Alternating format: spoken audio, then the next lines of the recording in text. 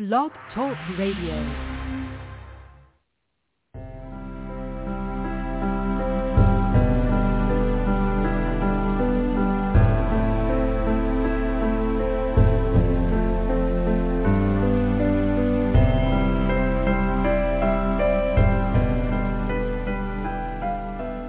Welcome to Nightlight.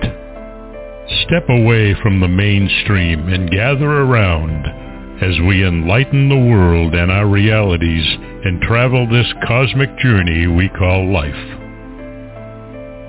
Join us as we share with you and provide that beacon that can guide us all to a better way. Explore with us as we examine a metaphysical montage of spiritual insights, covering everything from the mundane to the magical, UFOs to unicorns, and everything in between. This is a time of awakening, of sharing and evolving, of spreading our wings and soaring on the cosmic breath of creation.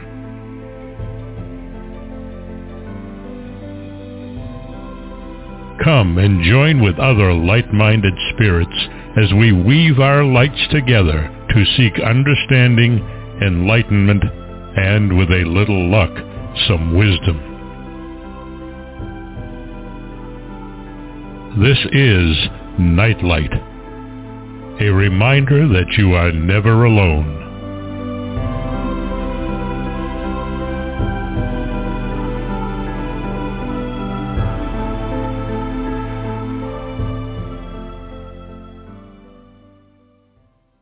We are live on a Wednesday night.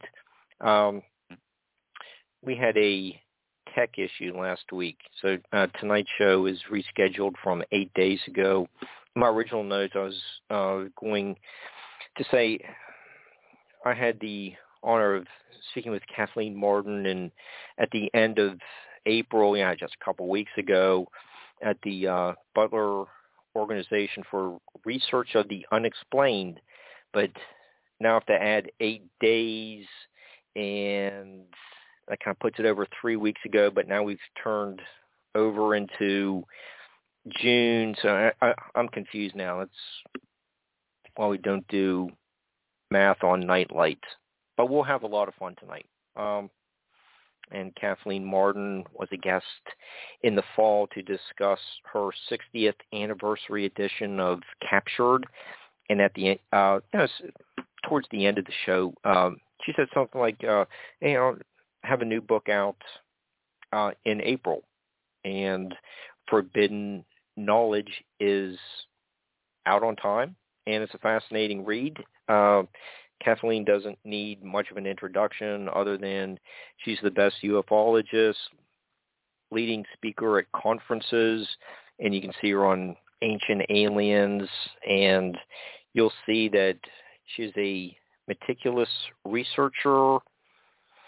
And while we review her canon, and if you want to learn more about Kathleen, you can go to her website, Kathleen-Marden.com. Hi, Kathleen. How are you?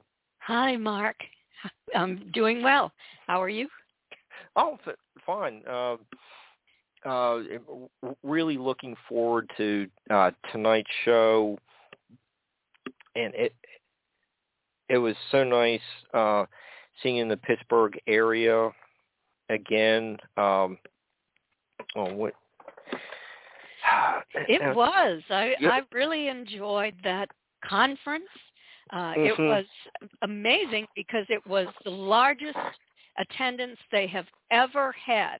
I think that, everyone was closed up over for 2 years when COVID was a major threat, and now they've lifted the masks and are going out to conferences, and it has been just wonderful. After the Pittsburgh conference, I was out in Oregon for the McMinnville conference, and that too had the largest attendance ever. Okay, I'm sure a lot of people were just wanting to get out of the house, but you do an excellent job, so I'm sure you contributed to the attendance.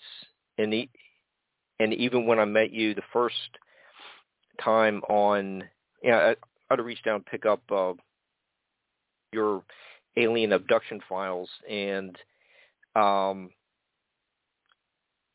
when you spoke at the Pittsburgh MUFON conference on November 2nd, 2013, that was very well attended as well. Yes. Yeah. It's I have spoken at loads and loads of conferences, and professionally I was a social worker, but then after that I became an educator. So I just really love learning, and when I learn something, I take it and I educate. And I think that there is greater interest now than there has been in a long time, because our government has, of course, announced that it is actually going to investigate UFOs, or now they call them UAPs again. Mm-hmm. And Mm-hmm. I certainly hope that they tell the truth this time. It appears that they might. Okay. Did you get that impression from the recent congressional hearings? Yes. Well, I was in the recent congressional hearings. Some information was given that made me think, well, this is great. They understand what's going on. Also, I had wanted them to review all of the major studies that our government, our Air Force, has already done, dating back to 1947. And the largest study that they ever did was released in 1955. It was a year before it was released to the press. But 3,201 cases were studied by the Battelle Memorial Institute, very prestigious. The scientists involved in this investigation had to agree, everyone had to agree, that it was a true unknown before it could be put into the known category, as opposed to being listed as psychological, balloon, birds, conventional craft, etc. And in the end, 21.5% were true unknowns. And there was a chi-square quality analysis done. Talk about you don't do math here. But a chi-square quality analysis done that showed that the chance of an unknown being just a missed known was less than 1%. So pretty extraordinary. But unfortunately, they said that they weren't going to look at the old work, the studies that had been done. And that is extraordinarily disappointing to me. In addition to that, the topic of UFOs hovering over nuclear bases, taking the nuclear weapons offline. In one case, 10 were taken offline at the same time. And the two people in charge were shaking their heads as if they had never heard of this. So that was extraordinarily disappointing to me, how Mr. LaHood was one of the people. I'm looking for the other name. I don't see it here. Well, anyway, these two men are the head of government projects, and you would think that they would at least know what the rest of us know. This has been presented very widely to the public, yet the two people at the head of this program are unaware of it. They didn't look like they were lying. So I don't know what to make of that. Okay, so that sounds a little bit like some of the early congressional hearings in the 50s that you cover in Fact, Fiction, and Flying Saucers. Like, was it the Robertson panel from 1953? Yes, the Robertson panel was a CIA-funded study of several cases. They had government scientists there, CIA officers, couple of people from the Air Force. Alan Hynek was there, but he wasn't permitted to speak with the rest when the rest of the group did. He was only permitted to give his address to the group after they made their decisions. And the Robertson panel was terribly disappointing because the decision was made that the American public not be aware that UFOs are real and that we are being visited by this other civilization, and that those who have credible sightings should be ridiculed to sort of dissuade the public from having an interest in this topic. It didn't work.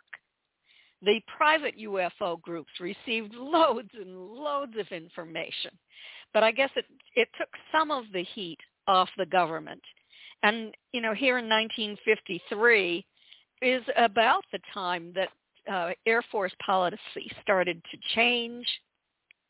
They decided to take the real unknown cases, the interesting cases, out of Project Blue Book and to handle it under a separate channel, and that what would be released to the public would only be what could be explained. So that was pretty deceptive to the public and to ufologists for many years. And then ufologists saw that there was a pattern, and it was clearly a cover-up. Uh-huh. And, so it went on from there, and then, it was closed down at the end of 1969. And Edward Condon, who had done the scientific study on UFOs, that I found a letter that actually gave evidence that before the study was even done, the Air Force had determined the conclusion that they wanted Condon to come to. And so Condon didn't take the study very seriously. But if you go into the Condon report, there are some very good cases. But at the front of that report, the part that Dr. Edward Condon wrote, he said things like there'd be no expectation of having contact with any extraterrestrial civilization in the next 10,000 years. So just more deception. And I'm hoping that the government will now at least admit that something is going on here. They probably can't admit that abductions are real, that people are being taken to craft, because militarily we're defenseless against that. So the only defense we have is propaganda to the public to say that it's not real and these people just have mental health issues or have misperceived, which is totally false, of course. But that's what we have to deal with. That's been going on for a very long time. Okay, and while you were talking about the history of some of these congressional hearings that led up to the one from about a couple weeks ago, you mentioned those who are very interested in the topic deal with ridicule, the government's responses to use deception, the inevitable, it was swamp gas type of statement to easily dismiss it. But in your new book, Forbidden Knowledge, it's a I'd say it's a courageous autobiography, and you just basically come out with some a little bit different statements than what you were just talking about. But you say, I had hesitated to author this book because my journey was incomplete, nearly a lifelong struggle with the unknown. And you go on to say, until now, I had concealed my knowledge because certain powers threatened to stand in my way.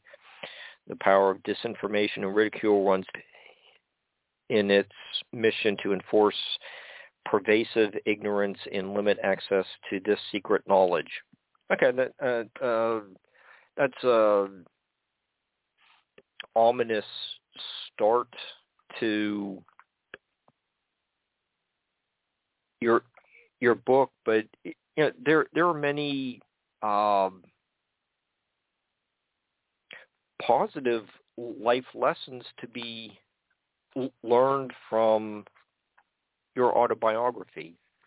Yes, absolutely. And what I was talking about at the beginning of the book and the introduction that you were reading from is that one of the reasons I decided to write this book now is because government officials such as Lou Elizondo and has come forward.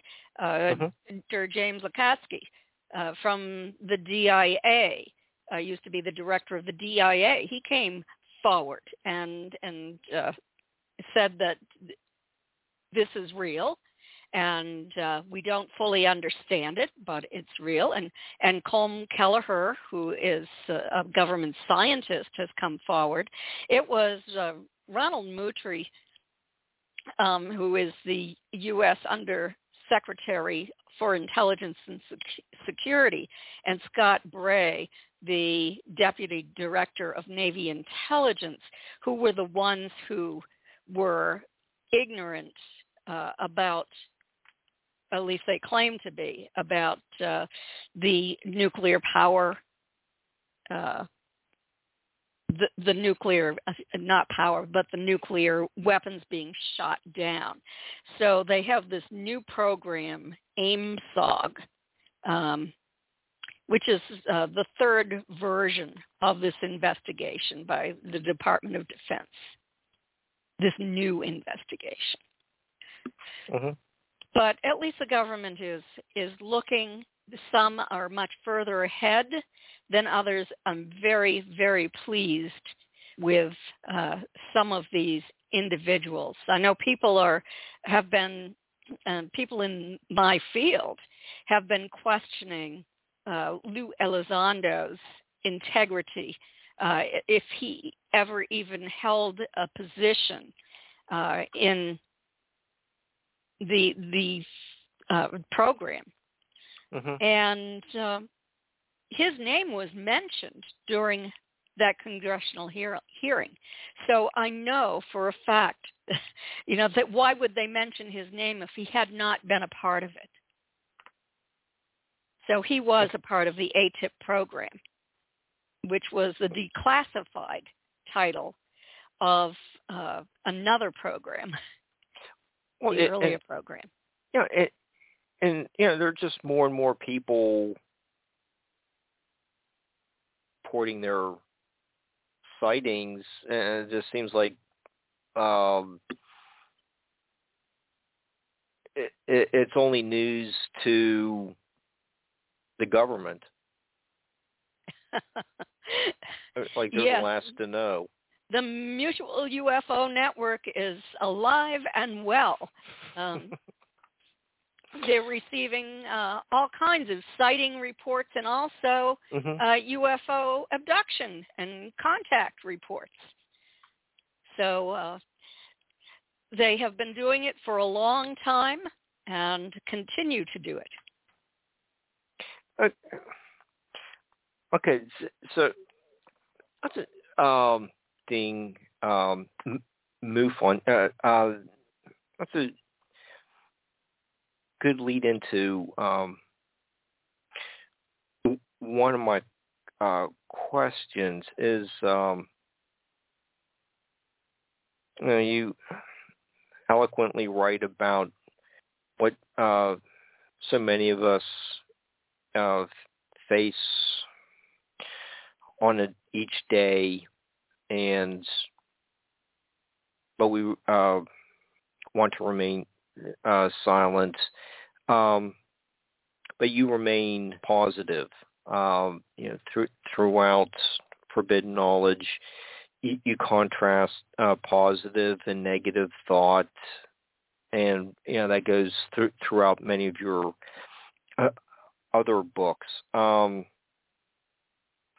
You were an eyewitness to Betty and Barney's the aftermath of their abduction. You cover the harassment and negative consequences and captured, and you spoke about it. When people look at your canon, one of the themes that links so many of your books is the role of memory in paranormal experiences.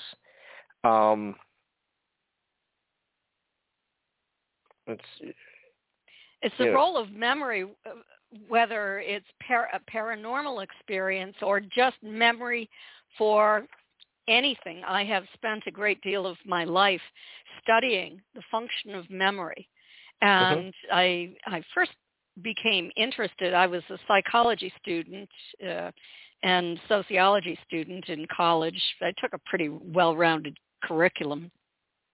But I was very much interested in the hypnosis that my aunt and uncle had with Dr. Benjamin Simon. I noticed that the disinformants and the skeptics failed to mention that they had separate hypnosis sessions and that Dr. Simon reinstated amnesia at the end of each session so that they couldn't contaminate one another's information. That's a really important point, but the skeptics don't have wiggle room if you bring that information out, because I was able to do a comparative analysis of Betty's and Barney's statements from their hypnosis tapes, from the very beginning of their trip all the way through. I studied their speech patterns. I studied and compared the way they think, the way they state things, remember things, their interactions with one another. And what I discovered is that is only one piece of scientific evidence. Social science, that's scientific evidence, that the experience on the craft was the same all the way through. And not just on the craft, but the entire trip. It was the same. And as some have said that Barney knew everything that was in Betty's dreams. She had dreams, and 5 dreams about contact. And skeptics have said that Betty's and dreams and the ETs were different. Betty and Barney had described different extraterrestrials. Well, that's not true either. Betty and Barney described the same, but the ETs in Betty's dreams looked human. They looked Southern European. They were wearing cadets' uniforms. That's not what Betty and Barney saw. But dreams served the function of helping Betty to work through her anxiety over what had occurred. They happened just before she woke up in the morning. And what is important about these dreams is that they can include true information from things that have actually occurred. But then interspersed with that is fantasy for things that might be too disturbing.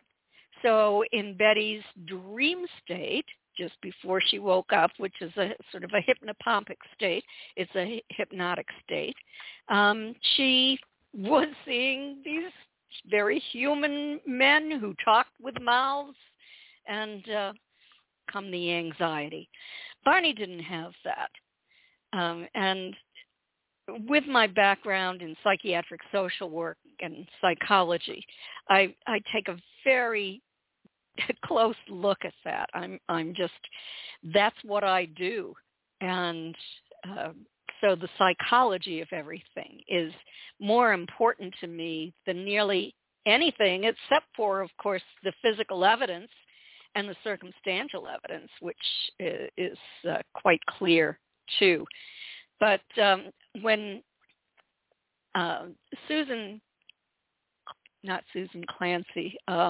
Elizabeth Loftus was the professor who introduced false memory syndrome into academic studies, and then started to do tests on people who said they'd been abducted by ETs to find out what was wrong with these people, and did tests. Susan Clancy then followed that up. She did tests as well. Susan Clancy was a postgraduate student at Harvard at that time, and she worked with a professor at Harvard. But the studies that they did were really not a good indication of a person's memory, because when you have been abducted,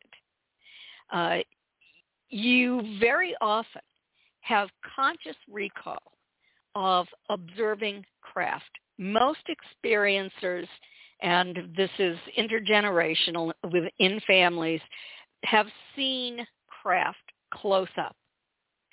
And then often they have seen the non-human entities close up. They have conscious recall of this. Some of them remember entities in their bedroom. In fact, on the study that I worked on with the Mutual UFO Network, the ERT, with Dr. Don C. Donderi and Dr. Michael Austin Melton, Denise Stoner, and Craig Lang, we asked the question, have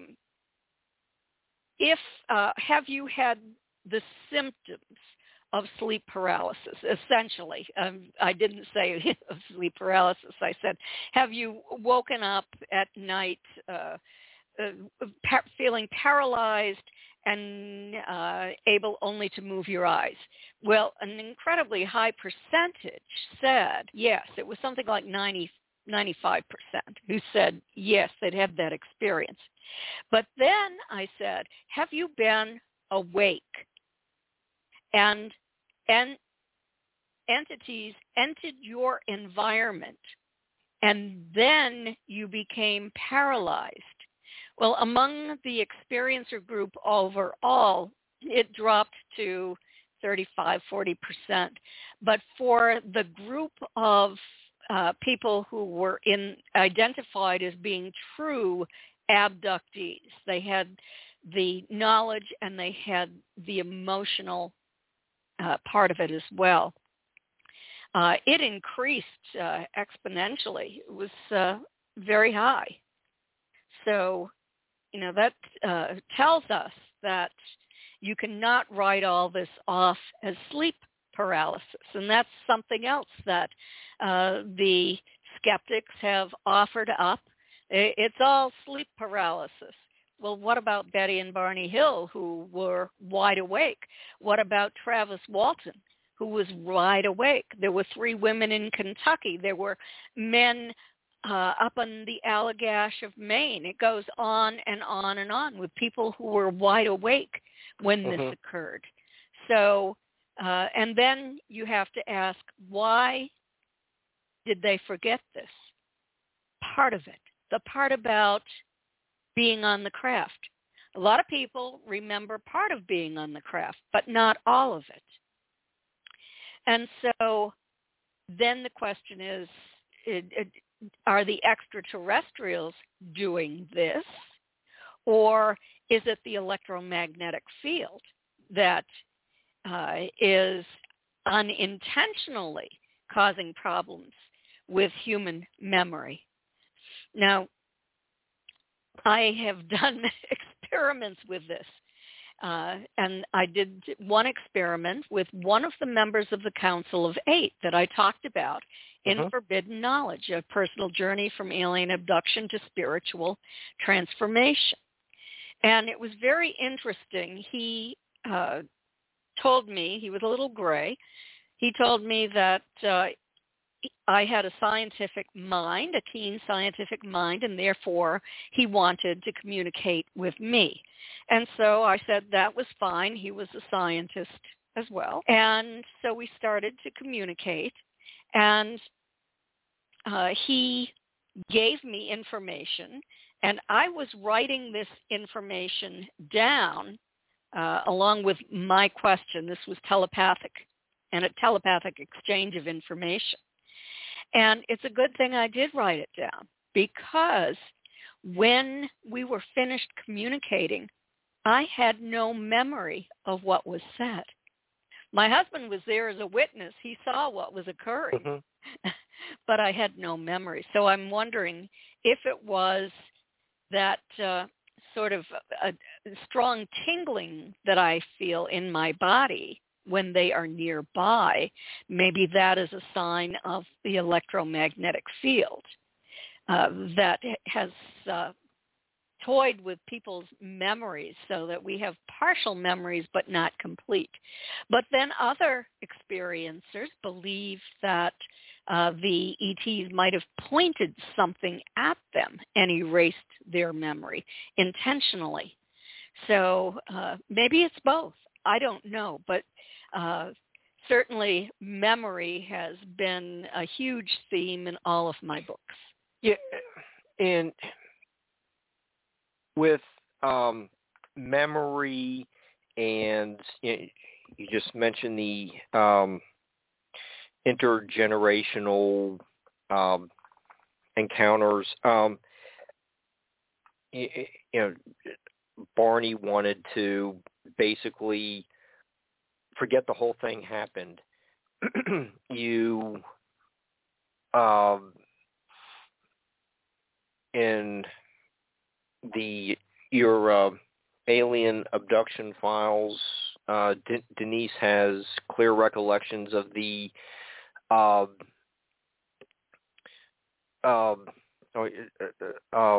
like children in the fetuses in the jars.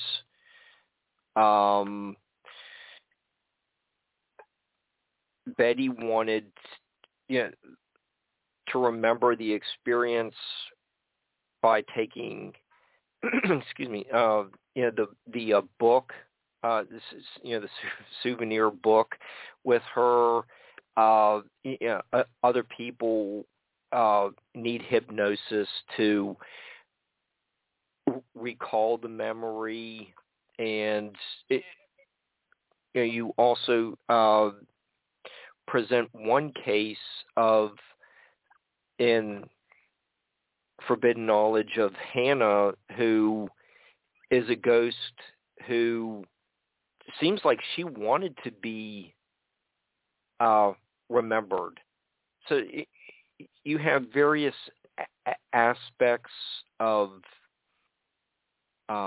memories. You also talk about glimpses early on in your book. So how does like all the intergenerational, like you and your mom, her sister, Betty, you and at the conference you mentioned your son had these all these different paranormal experiences.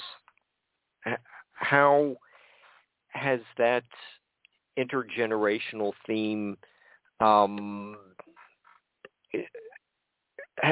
is that developing over the generations, and does it usually keep going? Is there any end to the family members that are going to be have these paranormal encounters? Many people say that their families have been taken for 5 generations. Okay.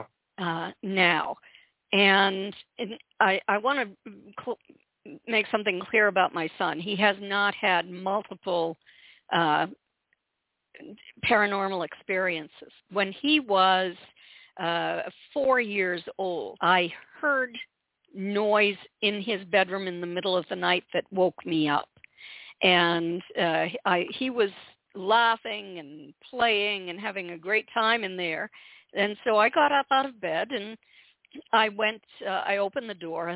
I'd left the night light on for him. And there he was chasing a conscious orb around the room. I knew it was not ball lightning. The conditions were not right for it. It appeared to have intelligence.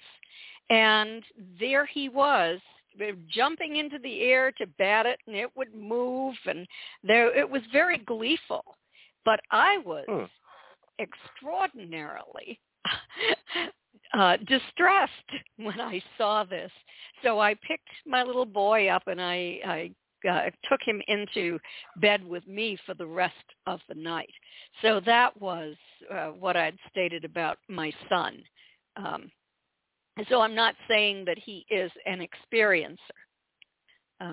I don't talk about anyone except for my aunt, my uncle, my mother, and myself in the family. And there are very good reasons for that, because people lose jobs, people lose reputations, people lose their businesses, their marriages over things like this being made public. And I don't believe that anyone should expose any information about other family members, including their names. Okay. So when you get cover a lot of the events, the paranormal events that you experienced, you eventually formed a group.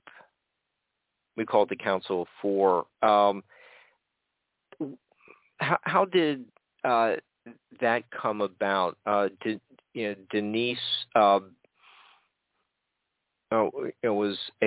Denise Stoner was a participant, and you worked closely with her to write the alien abduction files.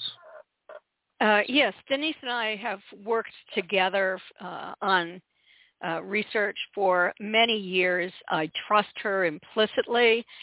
She is a very fine researcher. She's the assistant director of MUFON's Experiencer Resource Team. She's the assistant director of Florida MUFON. She's very scientific in what she does. Now, Kevin Briggs, who is a former police officer, he grew up in England, has had contact since he was a boy, and also contact with conscious orbs that have intelligence. And he went to MUFON's International Symposium in Orlando, Florida in 2016. And he went to the support group for experiencers that Denise was holding. And she met him there. He talked a little bit about his experiences. And then he went to have lunch, and all of the seats were taken. There was one table with one seat, but there were women sitting at the table. So he approached, and Dr. Melanie Barton Bragg was seated at the table. Well, she is not only a minister, but she is also a psychotherapist, and I had known her for a while at that time, and considered her to be a very good person to be on this investigative team to determine what was actually going on. You have to be skeptical. First, you have to question whether Kevin, who was acting as the medium, sort of channeling this extraterrestrial, was in his right mind. He was a very down-to-earth person, real estate agent, just about as stable and non-UFO abductee as you could possibly imagine. His wife taught at a university and was a researcher at a university. She's also very well grounded. And so Kevin had offered us the opportunity to ask questions to this Council of Eight that he was in contact with. And I thought that I wanted to do that. I was never going to speak of it, and I was always focused on obtaining scientific evidence that it was real, that it was true. And so was Denise. So we used scientific measures such as a laser thermometer. And at one time when this council came into the room, we couldn't see them, but we could feel their presence. So they came in and introduced themselves using Kevin's voice, one at a time, and said that they are fifth and sixth dimensional beings, and that's the reason we are not able to see them. But when we elevate our vibration, we will then be able to see them. It's just that our vibration is so much lower than theirs. And we did occasionally see like a shadow. We also could, as I said, had that very strong electrical tingling sensation in our bodies. And with those fifth and sixth dimensionals, there was about a 6-degree increase in the temperature in the part of the room where they were standing. Then when the ninth dimensional came in, and with his big booming voice, he said that he is a watcher, that he was Anunnaki, that he had lived on this planet during our ancient history. He had had many incarnations here, and that he no longer has a body. He had elevated to the ninth dimension, and that he and the others are in this quadrant of our galaxy, sort of as watchers, overseers, protecting this quadrant. Now, he said, or I already told you that, we measured the temperature of the area of the room where he was standing, it was an 8-degree increase in temperature. So we have scientific measurements compared to other parts of the room that we were measuring, that in that particular location, it was much warmer. And we live in Florida. We did not have a heat vent nearby. If anything, it would have gotten colder from air conditioning. Mm-hmm. Okay. So that was very interesting. Now, in the beginning, Kevin had a great deal of difficulty doing this. He had never channeled before. He did it for the first time when at a conversation we all gathered at my house after we'd gone out to lunch together. And we were asking him questions, and he was answering. And then Melanie and Denise realized that he was channeling. I didn't realize that. I'd talked to one channeler before who was responsible for sending ETs to heal me. I talk about that in the book, too, which was an extraordinary experience and made me realize that it is not all bunk.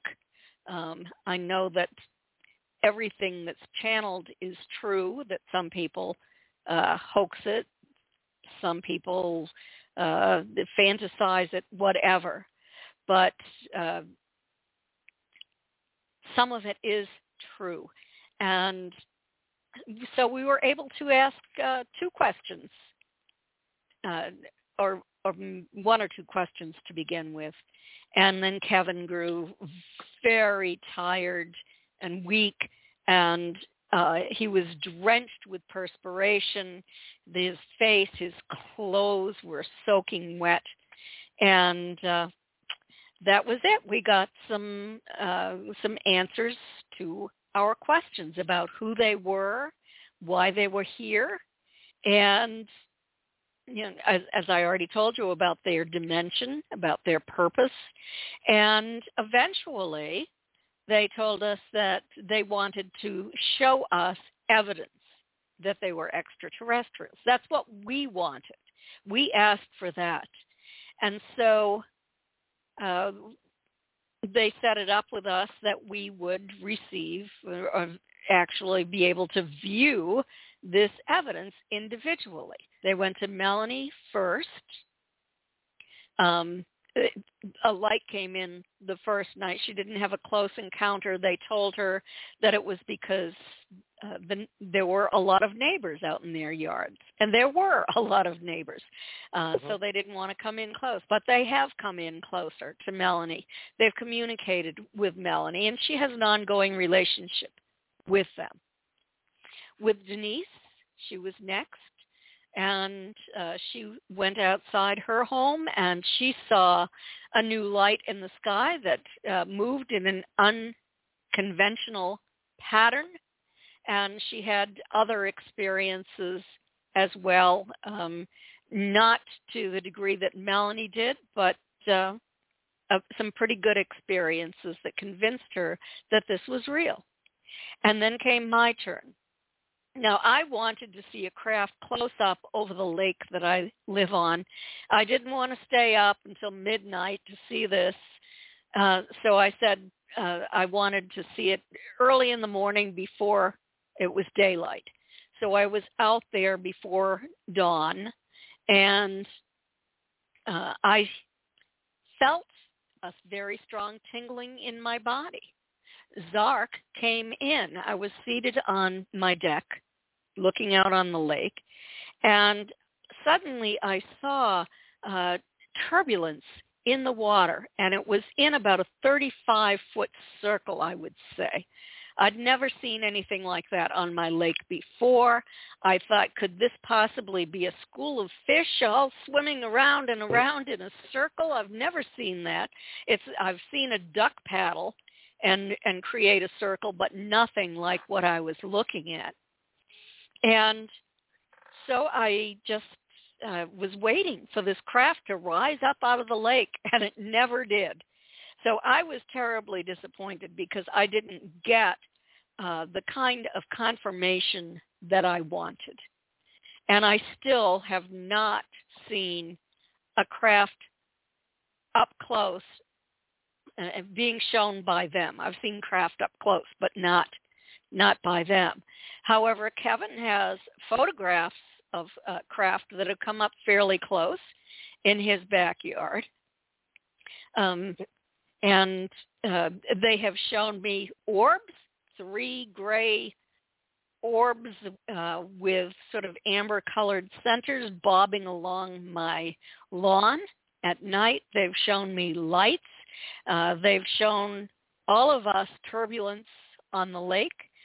They have shown me a big red orb that was coming in closer and closer, and I was hoping it was going to come in very close, but then suddenly it was like an explosion, and it dispersed into these smaller orbs and then disappeared. So that was something that I saw too. So that, along with the evidence we were able to measure, convinced us that at least something was going on here. Are they extraterrestrial entities? Are they interdimensionals from here on Earth? They claim that they are extraterrestrials to us, but not to themselves. So, probably saying like, well, you're not extraterrestrials to yourselves either. So, but they are here. And they, in our book, I put 120 questions that we asked and their detailed answers to these questions. I was very satisfied with the experience, and still from time to time have ongoing contact. And we met with Kevin for 2 full years, once a month. And then since then, we've met with him a couple of times a year. Okay. So when you start this section of forbidden knowledge, it's a lot of transcripts. Is that because I don't know if that's the right word, but yes, I recorded everything that was said. I collected the questions, and then I recorded all of the answers to the questions. And then I went home and I transcribed all of it. So that is what you see in my book, is the transcriptions of our questions one by one and their answers and who it was who answered. Sometimes it was Ort, who is an Arcturian who has a human appearance. He's he's about 6 feet tall, maybe taller than that, wears a blue uniform. I believe he has dark blonde or hair. You'll see my rendition of Ort in the book based upon just what I've gotten through my third eye. But I've asked Kevin, and Kevin said, yes, that's what Ort looks like. He has seen Ort. He's been on craft with Ort when he was, 15 years old. And prior to that, when he was 9 years old, he saw Ort as well. So then we have Ra, who is the 9th dimensional, and he answers questions. And he says, for one thing, I asked, well, are you the Ra, who was the sun god in Egypt? And he said, no, but I was in Egypt. I had a life in Egypt. He also says he was an Anunnaki. Yes. Yes, he's the one who was an Anunnaki. And then he has a female counterpart. And the way he states it is that Shiva, is his right side. So I don't know if they're one joined consciousness, both male and female, or how you interpret that. But she is a ninth dimensional healer, and I've had evidence of her healing am very grateful to her for the healing that she has done.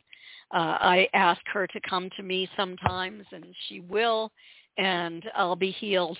Melanie has also been healed from some major physiological problems by Shiva. So, and it's not the Indian god Shiva, Shiva. It's right. Supposedly Sheeva, and just a ninth dimensional female intelligence. Okay, and you mentioned Zark. So there's, I think we went through named everyone. Everyone that we talked with, okay. except for when they introduced themselves. Now, Dee is Ort's partner, a woman. Zark is the small gray scientist that I communicated with. Then there's Orla, and Orla is a tall white. She has come to me during meditation. I have seen Anna out of just the corners of my eyes as a kind of a bright blue color. She's a blue avian. Then there's Chica, who is a mantis, and I've seen him in my mind's eye as well, and he was a very jolly fellow, even though he's has an exoskeleton and is a large bug looking kind of guy. Mm-hmm. He has I like him. He had almost a cartoon character smile on his face on one side when I saw him in my mind's eye. And then this Targ, and I have not met Targ yet, and he is a tall gray. Okay. So there are no reptilians on the council.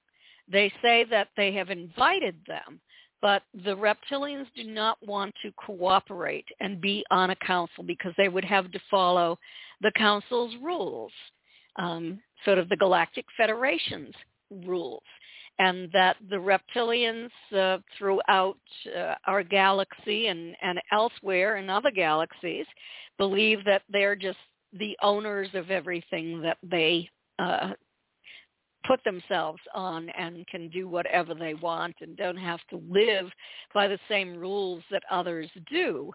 Now, I know that there have been wars in the ancient past between the Greys and the reptilians. We've been given that information, but nothing in recent times. Yeah, it was interesting that you're really focusing on the 8 ET characters, but they also do give a background about the reptilians and their history, the interactions between the different species, and it was contentious, and the 8 with whom you and all your council of 4, it really developed. I learned a lot about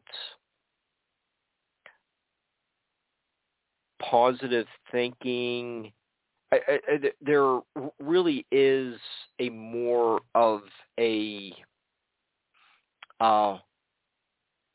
religious overtone to their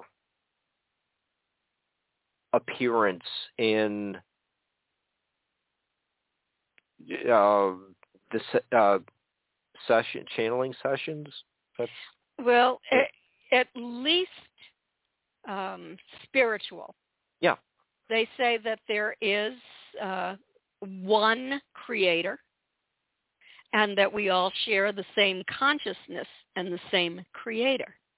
So that was something that I found very interesting, especially since some experiencers are having Marian apparitions. They're seeing the Mother Mary appear in front of them, and some are being given prophecy. And that's definitely religious when you get to that sort of thing. So, I mean, I'm still in a quandary about that. I don't have the answers on that sort of thing, but I found it incredibly interesting. Oh no, I do too. You mentioned that Christ consciousness is in there.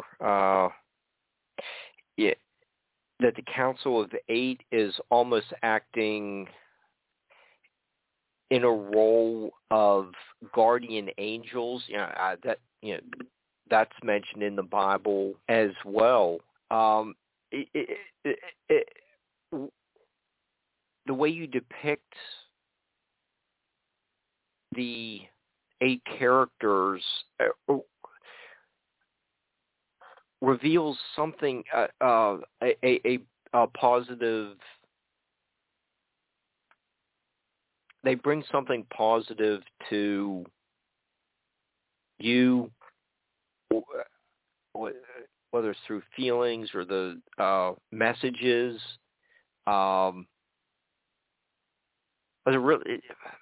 Would visions be the right terminology? I have had visions. That's quite common among experiencers. So occasionally I will have a vision. For example, and this has been going on for a long time with me, Stanton Friedman's son was not doing well. He had hemophilia, and he had blood transfusions that caused him to develop hepatitis C, which is extraordinarily prevalent among those with hemophilia during a certain time frame before the blood banks realized that they were not killing it. And so he was very ill, and he was waiting for a transplant. And so Stanton was telling me about his son and how they thought that he might be able to have that transplant within a month. And when Stanton said that, I had a vision.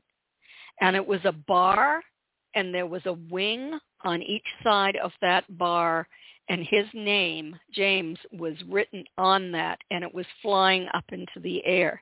And I knew at that point that James was going to die within the next month, and he did.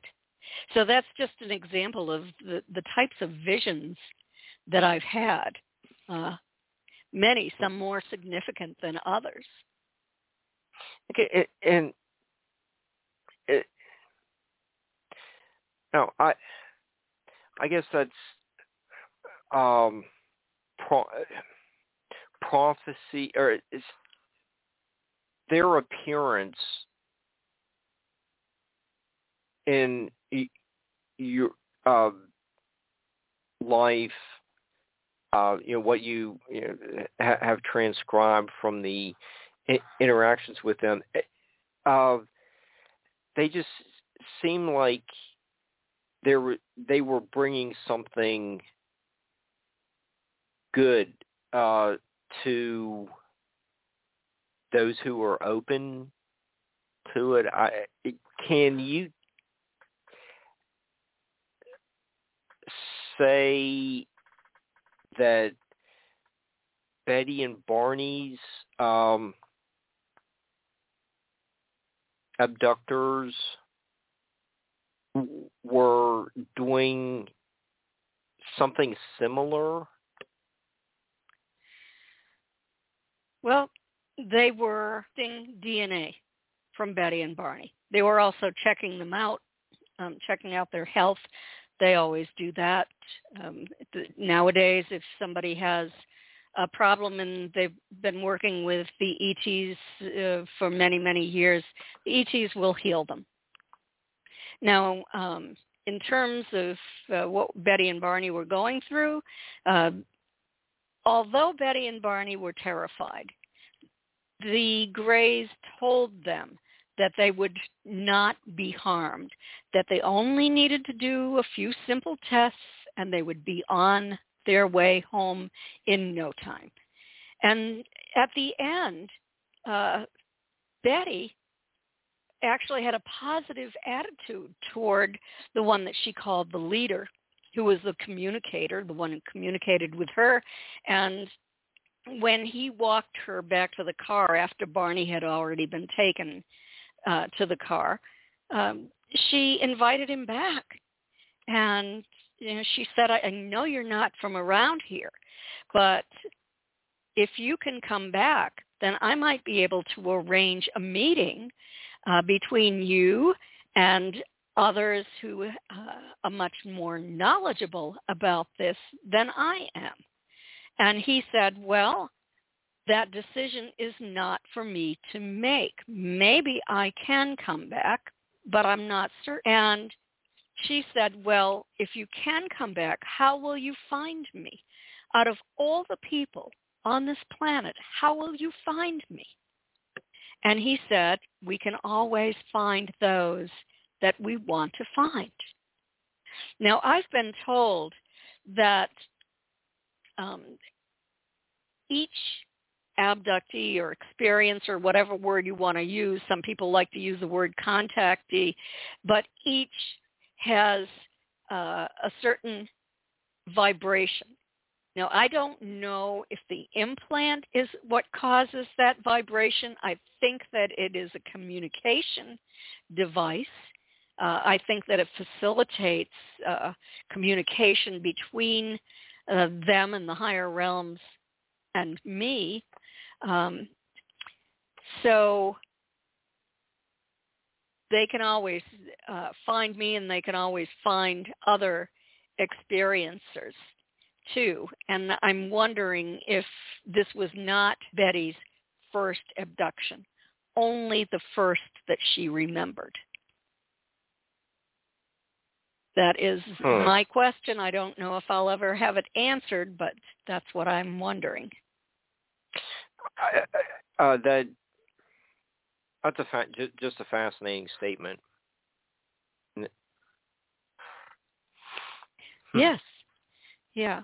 Well, I should tell your listeners that the major reason that I decided to even take part in this study with Kevin Briggs was because my Aunt Betty Hill had told me about Admiral and Helen Knowles. And they were a couple who lived right across the river from Betty and Barney. Betty and Barney were in Portsmouth, New Hampshire. And the Knowles family had a house right across the river. And Betty and Barney had gone over to meet them after they were invited to brunch. And Betty and Barney were hesitant about going because they thought they would be ridiculed. But when they arrived, there were many people from the Navy, their officers from the Navy and their wives, and also from the Canadian military. And they all met, and they talked about UFOs. And they even had a piece of metal from a craft that they were passing around. So that was very interesting. It got me started out on who was this Admiral Knowles and what can I find out about him. And there was also a woman named Frances Swan. And Betty said, Frances Swan said that she always talked to the benevolent Space Brothers and that Betty had communicated with the evil one. So Frances Swan would not meet my aunt, Betty. So I did research background on Frances Swan, had all of the information that I could find. Even Jacques Vallée had written about a communication experiment that he was aware of, the CIA took part in because of communications between Frances Swan that went on to Admiral Knowles and Wilbert Smith from the Canadian government. And so I thought, this is fascinating. Can I get some information on this? I wonder if I can. And if I possibly can, I want to know what they said. And so I talked about it on radio shows, how I was looking for this information. And at one conference in Exeter, New Hampshire, Admiral Knowles' granddaughter came. And she brought me a thick packet of communication, letters between Admiral Knowles and Wilbert Smith, and also some of the messages that were communicated to Frances Swan. So that was a gold mine for me. That got me started on all of this, because what they had discovered is that the ETs were here. They said this was back in 1954. To guide and assist us. They would provide competent teachers to educate all of us. They said that humans must become more spiritual and raise their vibrational level. That's what we're hearing today from many, many people. You think of Dolores Cannon. That was one of her major themes. It's a major theme of the spiritual community, and among some ufologists as well. They said we must stop polluting the earth. That was a major concern of theirs way back in 1954. They said that there's a displaced magnetic field problem on Earth caused by nuclear explosions, especially around Japan, and that they were working to repair this. And Wilbert Smith was actually able to acquire evidence that this was true. And they said all vibration is sound. Sound waves permeate the universe and affect the human body. Become peaceful, and your sound will create peace. And so this was just extraordinary. But they offered technical knowledge to our government, but the government wouldn't take it because they were going to provide technical knowledge, but it would be so incomplete that no nation can take advantage of it to the detriment of other nations. So absolute neutrality was requisite in all their contacts with earthlings and earth governments. And of course, nationalism is the name of the game. Tribal warfare is our major activity, and it's been going on since the beginning of time. And we were not ready to change. And so we didn't take advantage of this. And just recently, I was listening to a show. It was an interview with Jim Summervin. And Jim Summervin was a CIA intelligence officer, senior officer from the CIA's Director of Operations. And he has admitted that he actually did have entities appear in his bedroom in the middle of the night. And he didn't call it an abduction. He called it an experience. And he talked about how the government and media have made those of us who have had encounters out to be crazy. And he made the statement that this is unconscionable. But he said that it's an extraordinary complex phenomena. And we don't fully understand it yet. But with regards to our having the Council of Eight land on the lawn at the UN, and for them to get out and to meet with the heads of other nations, he made the statement that he thought that this was extraordinarily dangerous. And so I guess as a CIA, retired CIA agent, that he was probably voicing what the intelligence community has concerns about. Kathleen, you're just talking about most people don't have the understanding yet. We're not ready to change. But they do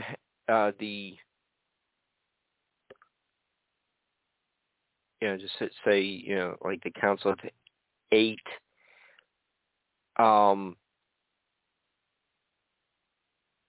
is offering positive, life-changing experiences. And, when Reverend Michael Carter's been a guest with us, we haven't had Travis. But there was a recently, Hieronymus has just recently put up a show on the Nightlight, Barbara's webpage. But do Michael and Travis, since you know them, all three of you have written about healing experiences, a greater awareness to benefit humanity, be more environmentally conscious. Topics like that.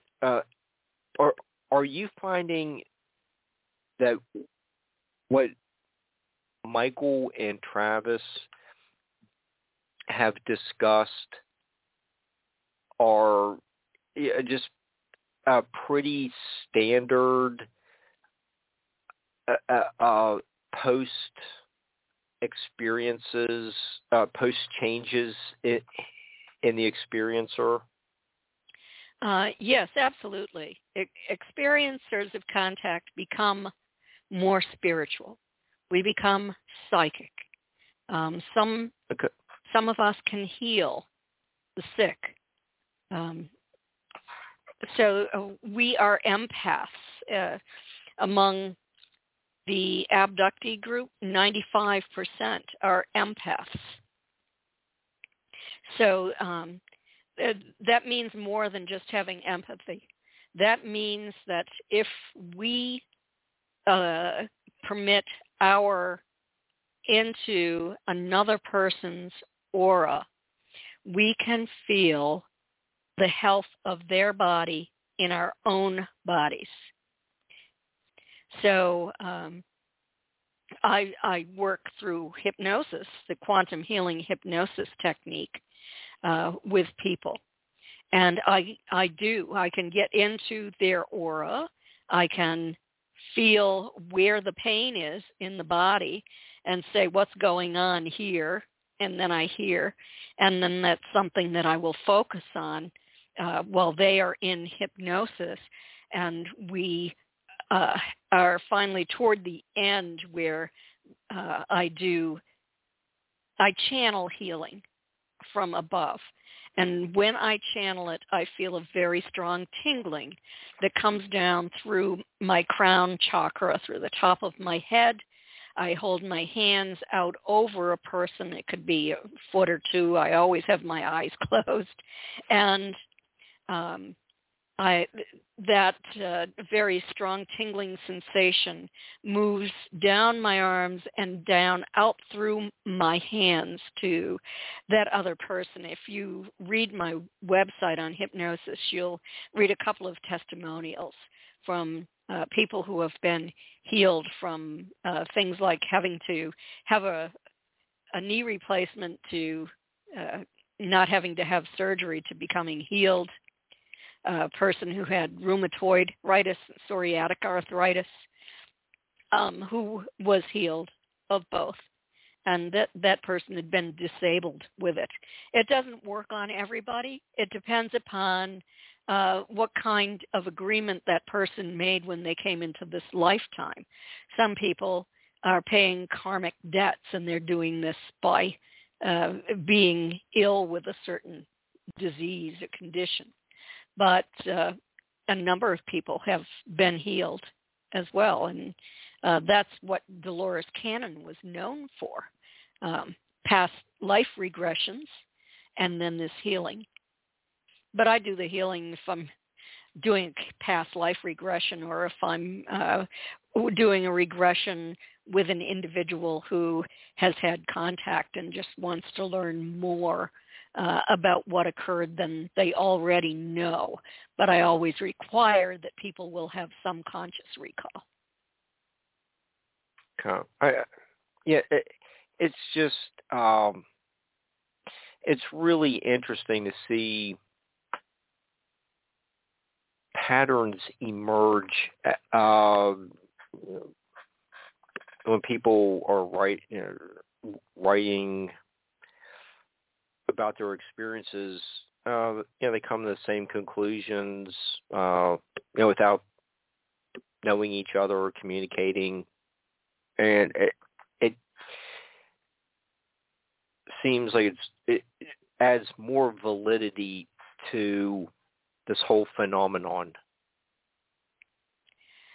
Yes, and I think if you take the time to really look into it instead of just dismissing it with the flick of your hand, you will find that some of this is real, and there is scientific evidence for it. Mm-hmm. And, as Wilbert Smith found in the chapter that I wrote in the book about Admiral Knowles, and some of the things that we have been told are being borne out.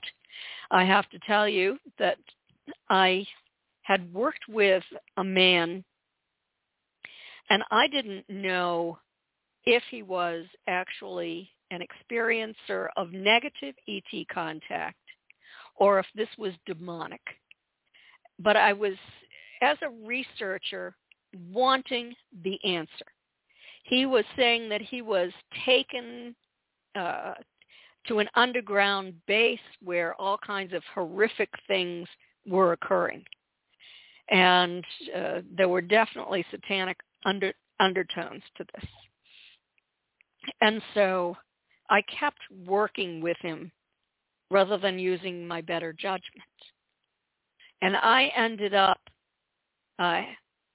having my vibrational frequency lowered by a horrific statement that he made to me about these ETs and what they did.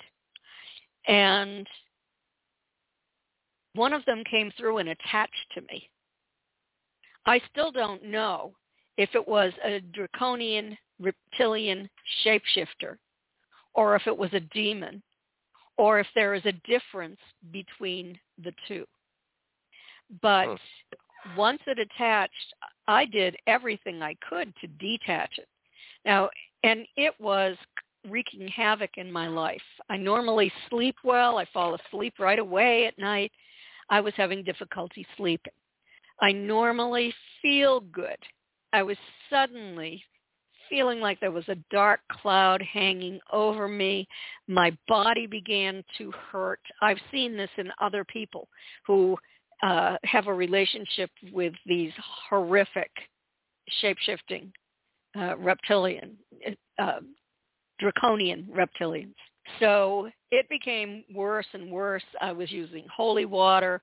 I had my crucifix on the wall, one next to my bed, all sorts of different things that people told me. I blessed my house. I had a cross above every door and window with holy oil.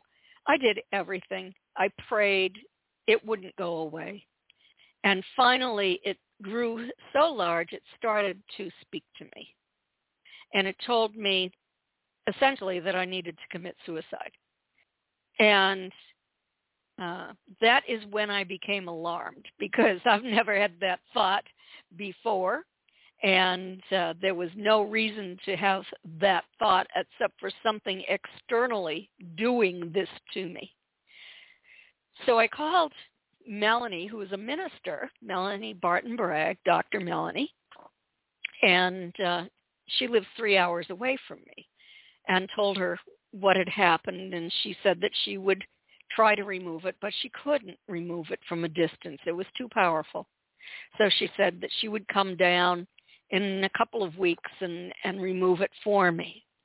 Well, in the interim, I called Kevin Briggs right away, and I said, Kevin, this is what has happened to me. Will you please ask the council to help me? They said they would protect me, and this has happened. And he said, okay, I'll let you know, and I'll get back to you, Kathy. Well, before he could even let me know, I was completely healed.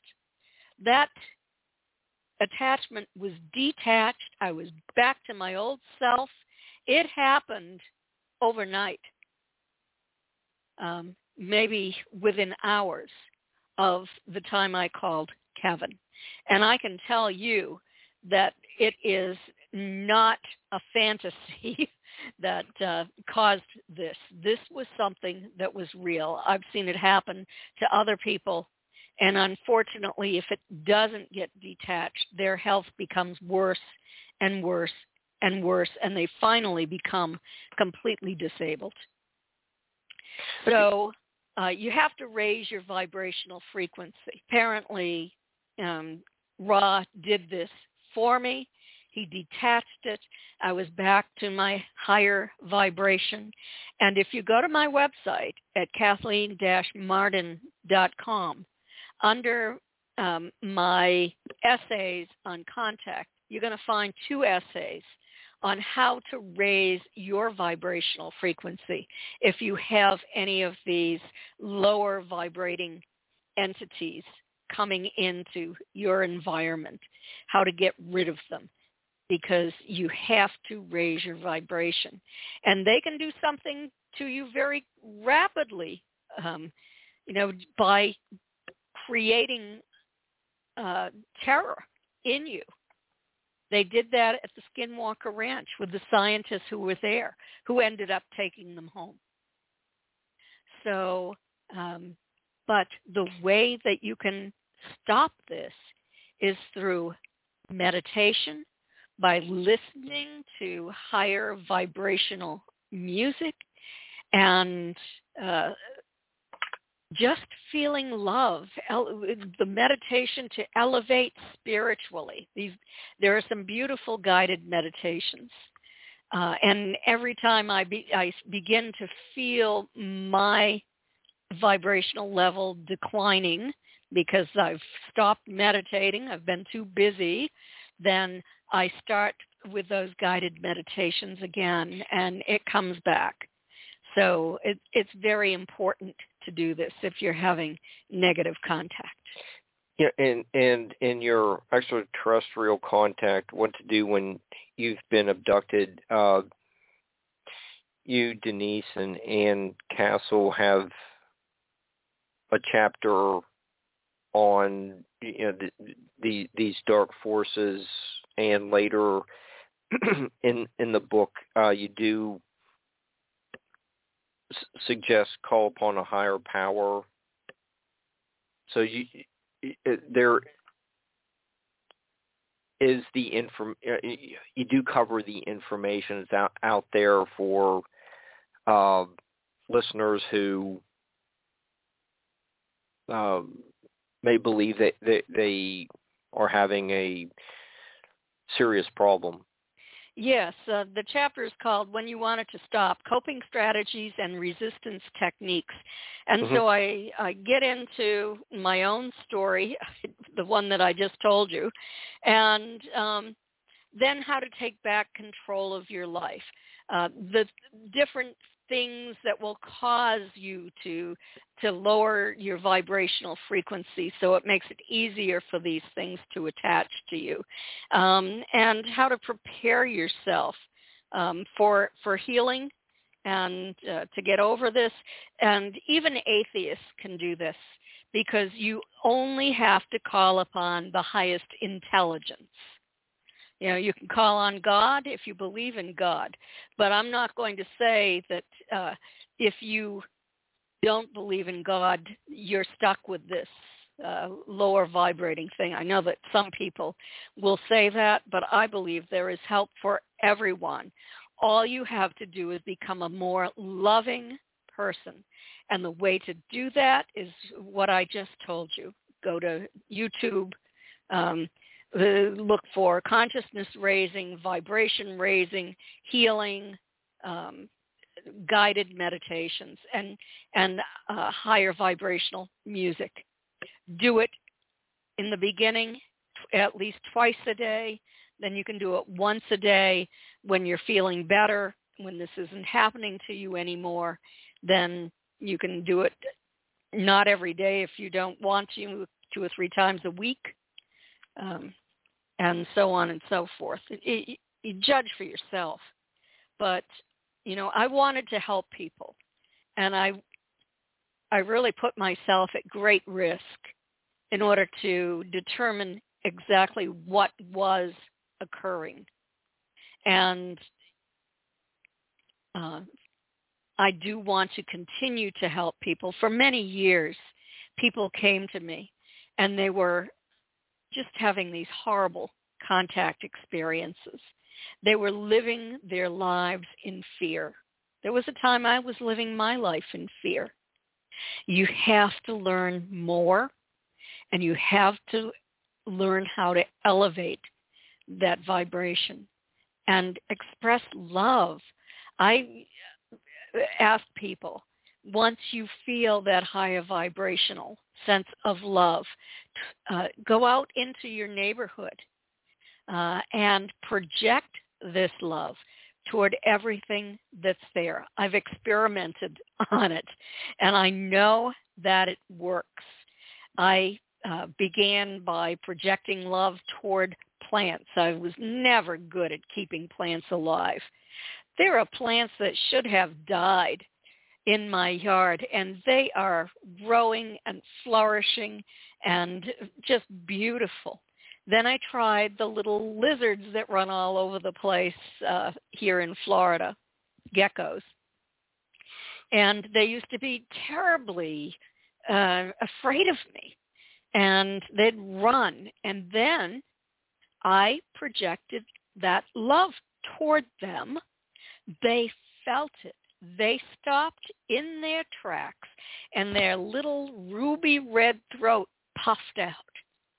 So that told me they're feeling this love.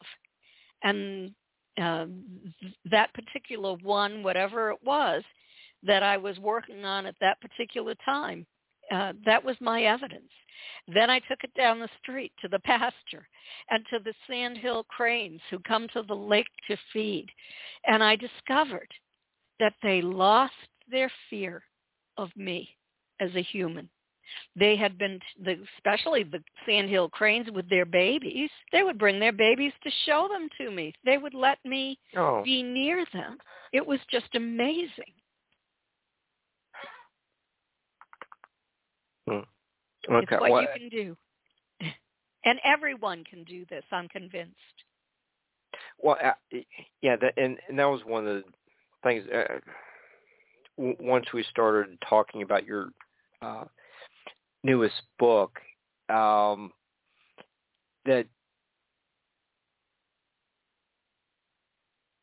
there is a lot of information in it for readers. It's insightful. It's timely with everything that's going on in the world today. Most people don't have answers, and they aren't listening. But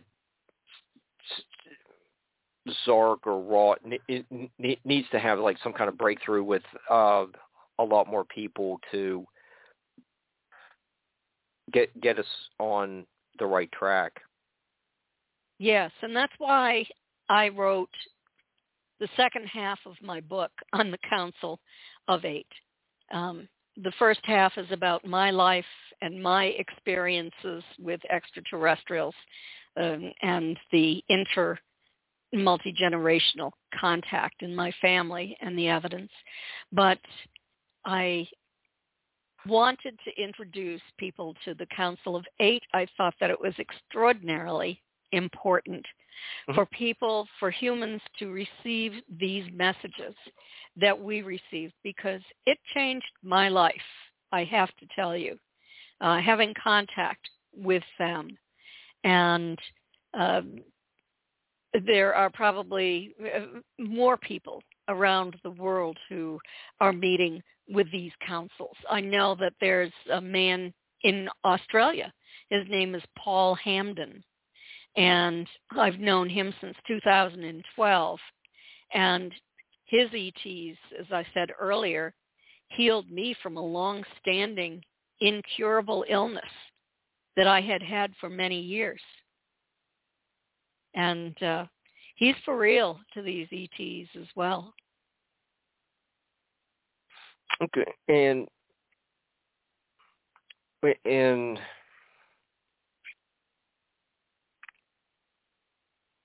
one of Ort's discussions with you, he talks about we are in your solar system. We have been here for a while. We come from different star systems, from the Pleiades, from Sirius, from Andromeda, and from Zeta Reticuli. We are a very old species, and some of our planets no longer exist, but we can travel anywhere. Is what Ort was saying there, is he making some kind of reference to Marjorie Fish's star map from your Captured book that she developed based on what Betty remembered of the the information that she was given about where her abductors came from? I don't think, correct me if I'm wrong, but I don't think I asked that question about Zeta Reticuli. I do know that Paul Hamden's entities, the council that he speaks with, say that the Greys were based in Zeta Reticuli. I'm sorry. It was Kevin who seems to have said it starting on page 139 and goes over to 140. Okay. And Ort says we come from different star systems, from the Pleiades, from Sirius, from Andromeda, and Zeta Reticuli. Okay. I have 139 here. Mm-hmm. To 140. What question are you reading? 16. 16. Okay. So what star system is each member of the council from? And, they did mention Zeta Reticuli. I had forgotten that. I wish I had the memory I had when I was younger. I had complete recall in high school. Never had to study for an exam, but no, as time went on, my memory has faded. But yes, it says Zeta Reticuli. You're only 29. Don't worry about it. So, yes. Well, that is interesting. So, I'm going to have to ask Zark if he hails from Zeta Reticuli, because maybe he was with the same group or knows of the group that took my family. Yeah, that's what I was kind of wondering. Is there that possibility?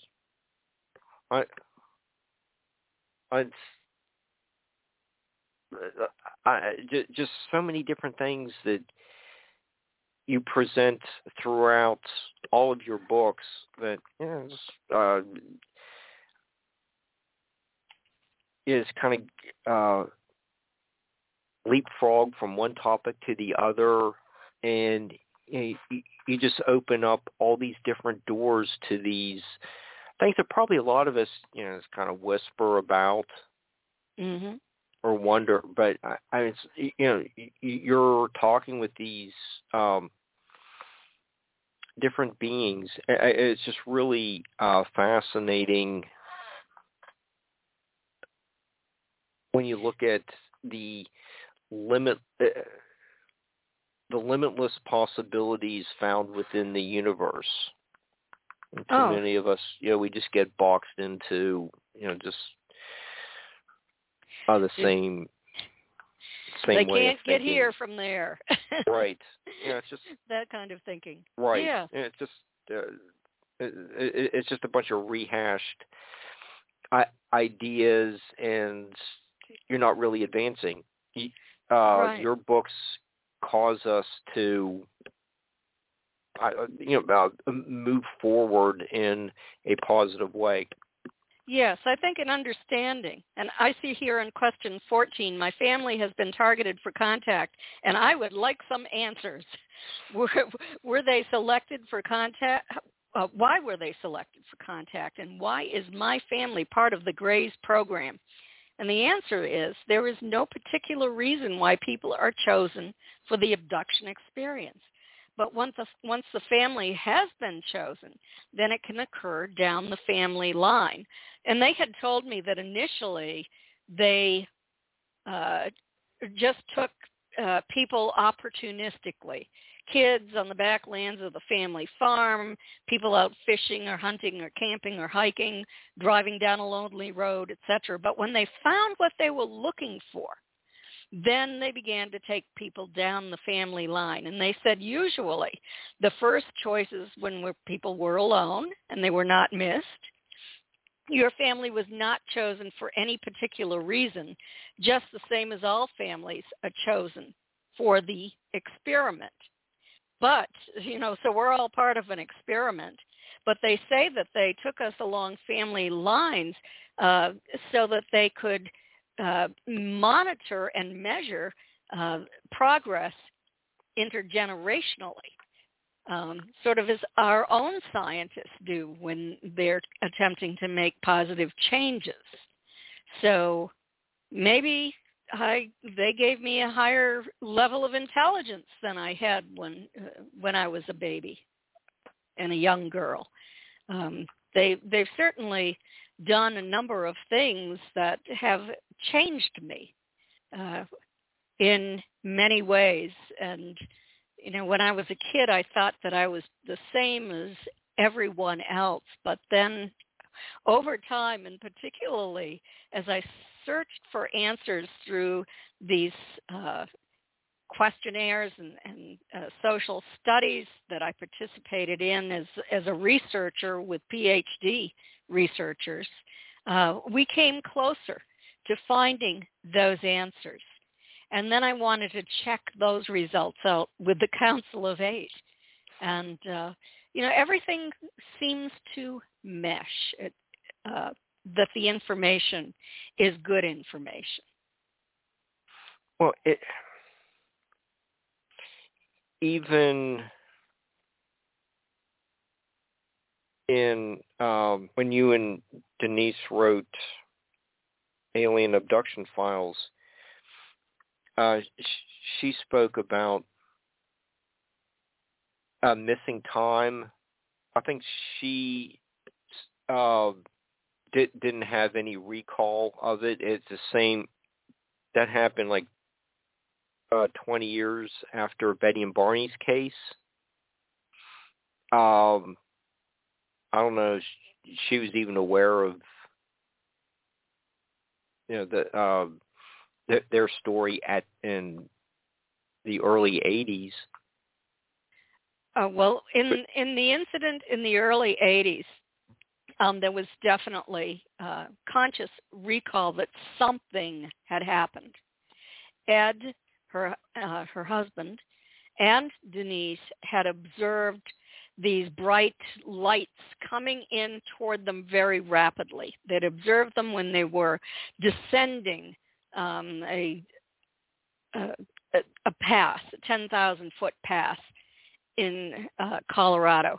Mm-hmm. It was a route that they took every weekend during the summer, so they were very familiar with the route. They always stopped at the same places, got out of the car to stretch their legs, had a snack. They did everything.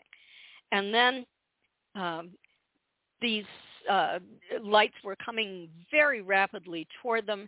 Denise was trying to get Ed's attention, and what she said is that Ed's hands were gripping the steering wheel very tightly. She couldn't get his attention. It was as if he was in a trance already. And then she felt the car lift up, and there was a snow fence beside the highway, and it lifted up over the snow fence and traveled. She didn't know what happened next until hypnosis. I did separate hypnosis with Ed and Denise, just like Dr. Simon did with Betty and Barney Hill. Mm-hmm. So I could compare their statements. And so, they had that memory of being on the road, the lights, the car lifting, and then suddenly they found themselves on Trout Creek Pass, 40 miles away. When they had the first experience of the lights, it was daylight outside. It was in the summer, and it was only 6 or 7 o'clock at night. When they found themselves on Trout Creek Pass with no memory of how they got there, not only were they missing 40 miles, but it was dark. And when they checked the time, it was 11 o'clock at night. So many mysteries. Denise's family always met them at this camping area that they went to every weekend during the summer. Mother and father were there with a family friend, worried to death about Ed and Denise and their daughter Dee Dee. What had happened? Did they have an accident? Was the car broken down? And these were the days before cell phones. And so finally Ed and Denise arrived, and they told the family what they remembered, and the family thought they were making up a story, that they had done something else and they didn't want them to know about it. But then after talking with them, they realized that this was real. And I have a statement from Denise's mother that is in that book, and all of the evidence that I was able to collect about not only that, but about Denise's life and the experiences she had dating back to her childhood that have followed her through life. But I can tell you one thing. Since Denise and I started to work with the Council of Eight, we have not been abducted. I don't know why that is. But she had been abducted by insectoids, the mantis types, working with grays, and I had been taken just by grays. I have no memory of mantis types. It hasn't happened to either of us as far as we know, and both of us always had some memory Oh, okay. We're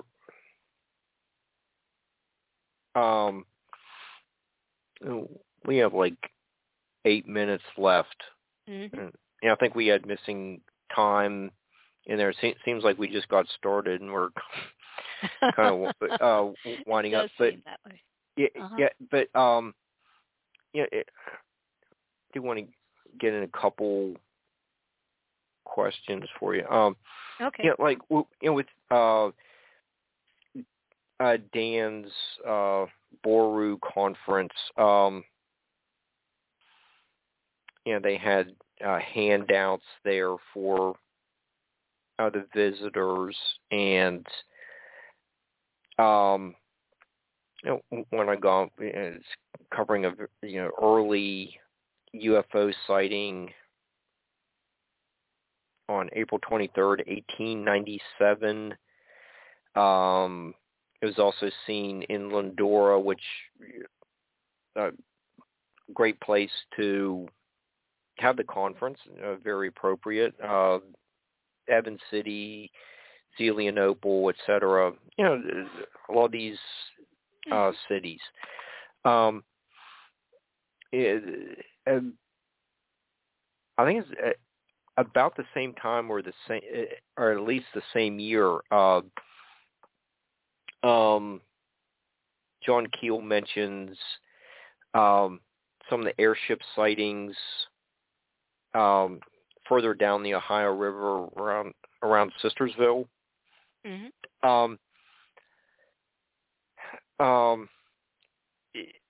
From 1897 to 1961, and with Denise's reports that you two cover in Alien Abduction Files, is there becoming a pattern of their appearances or abductions that is evolving? Like, have they, just basically come to Earth to instruct humanity to be better people? Well, I think that many of them came here to begin with in an attempt to instruct humanity.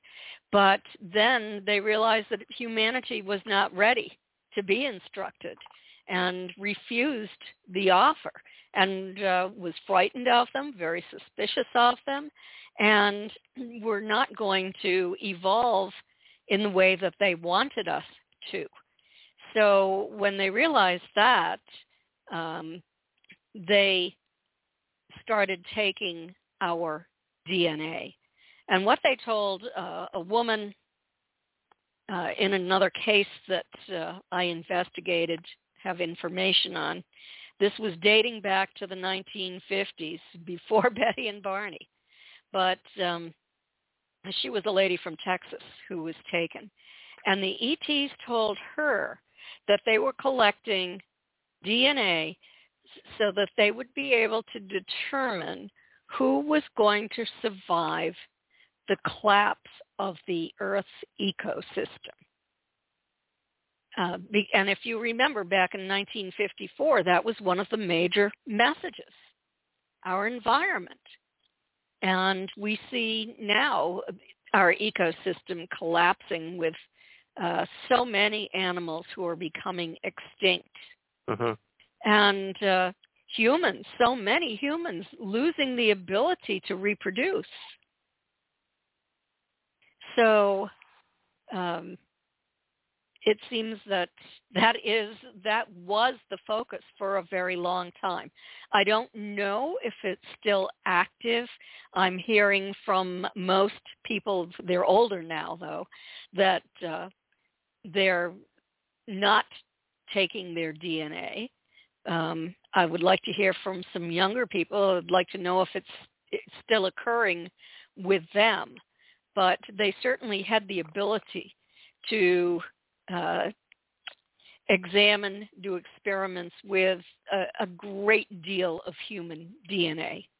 And they told Denise that they were attempting to create a more survivable species.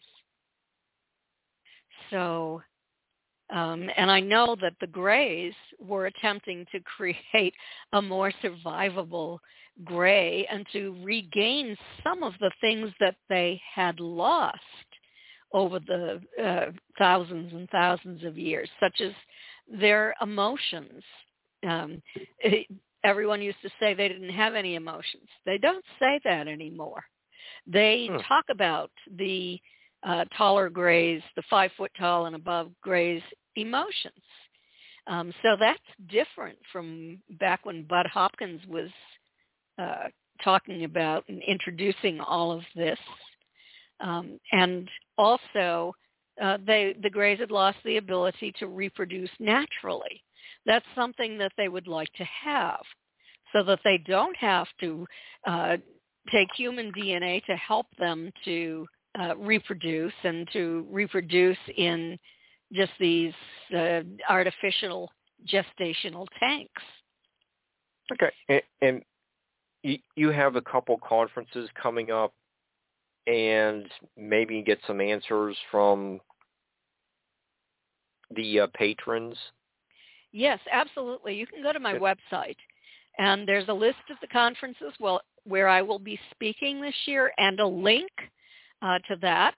And the ones coming up are Roswell, 2 weeks, that's July 4th weekend. A week later, the MUFON International Symposium in Denver. Then over Labor Day weekend, the Exeter UFO Conference in Exeter, New Hampshire. And then one in Michigan, where I'll be speaking as well. So all that information is there with clickable links. You can purchase autographed copies of any of my books there. If you don't want an autograph, you can purchase ebooks and books that you can hold in your hand and read, but from Amazon, Barnes & Noble, other bookstores online, and read my articles. I have a lot of articles there that you can read as well. And if you need help, you can learn from those articles before you even come to me. But if you do what I was telling you, this show, please let me know if you were helped by it, because I'm attempting to collect data on who is helped. I hope it's 100%. I hope people stick with it, but I want to know. Okay, and we're down to just about a minute. So, we're starting on another book. Are you at page 2 now? You were stuck at page 1 for a while. Oh, I'm still at page 1. I decided it was time to take a break. You know, I've worked extraordinarily hard writing this past book. I was feeling pretty exhausted, doing shows every day, sometimes more than one a day, 7 days a week for about 3 months. And I thought, wouldn't it be good just to relax and enjoy some time with my husband? Okay, we need to leave it there. I just want to thank you for being a guest, Kathleen, and we'll see everyone next week. Good night, everyone. Good talking to you.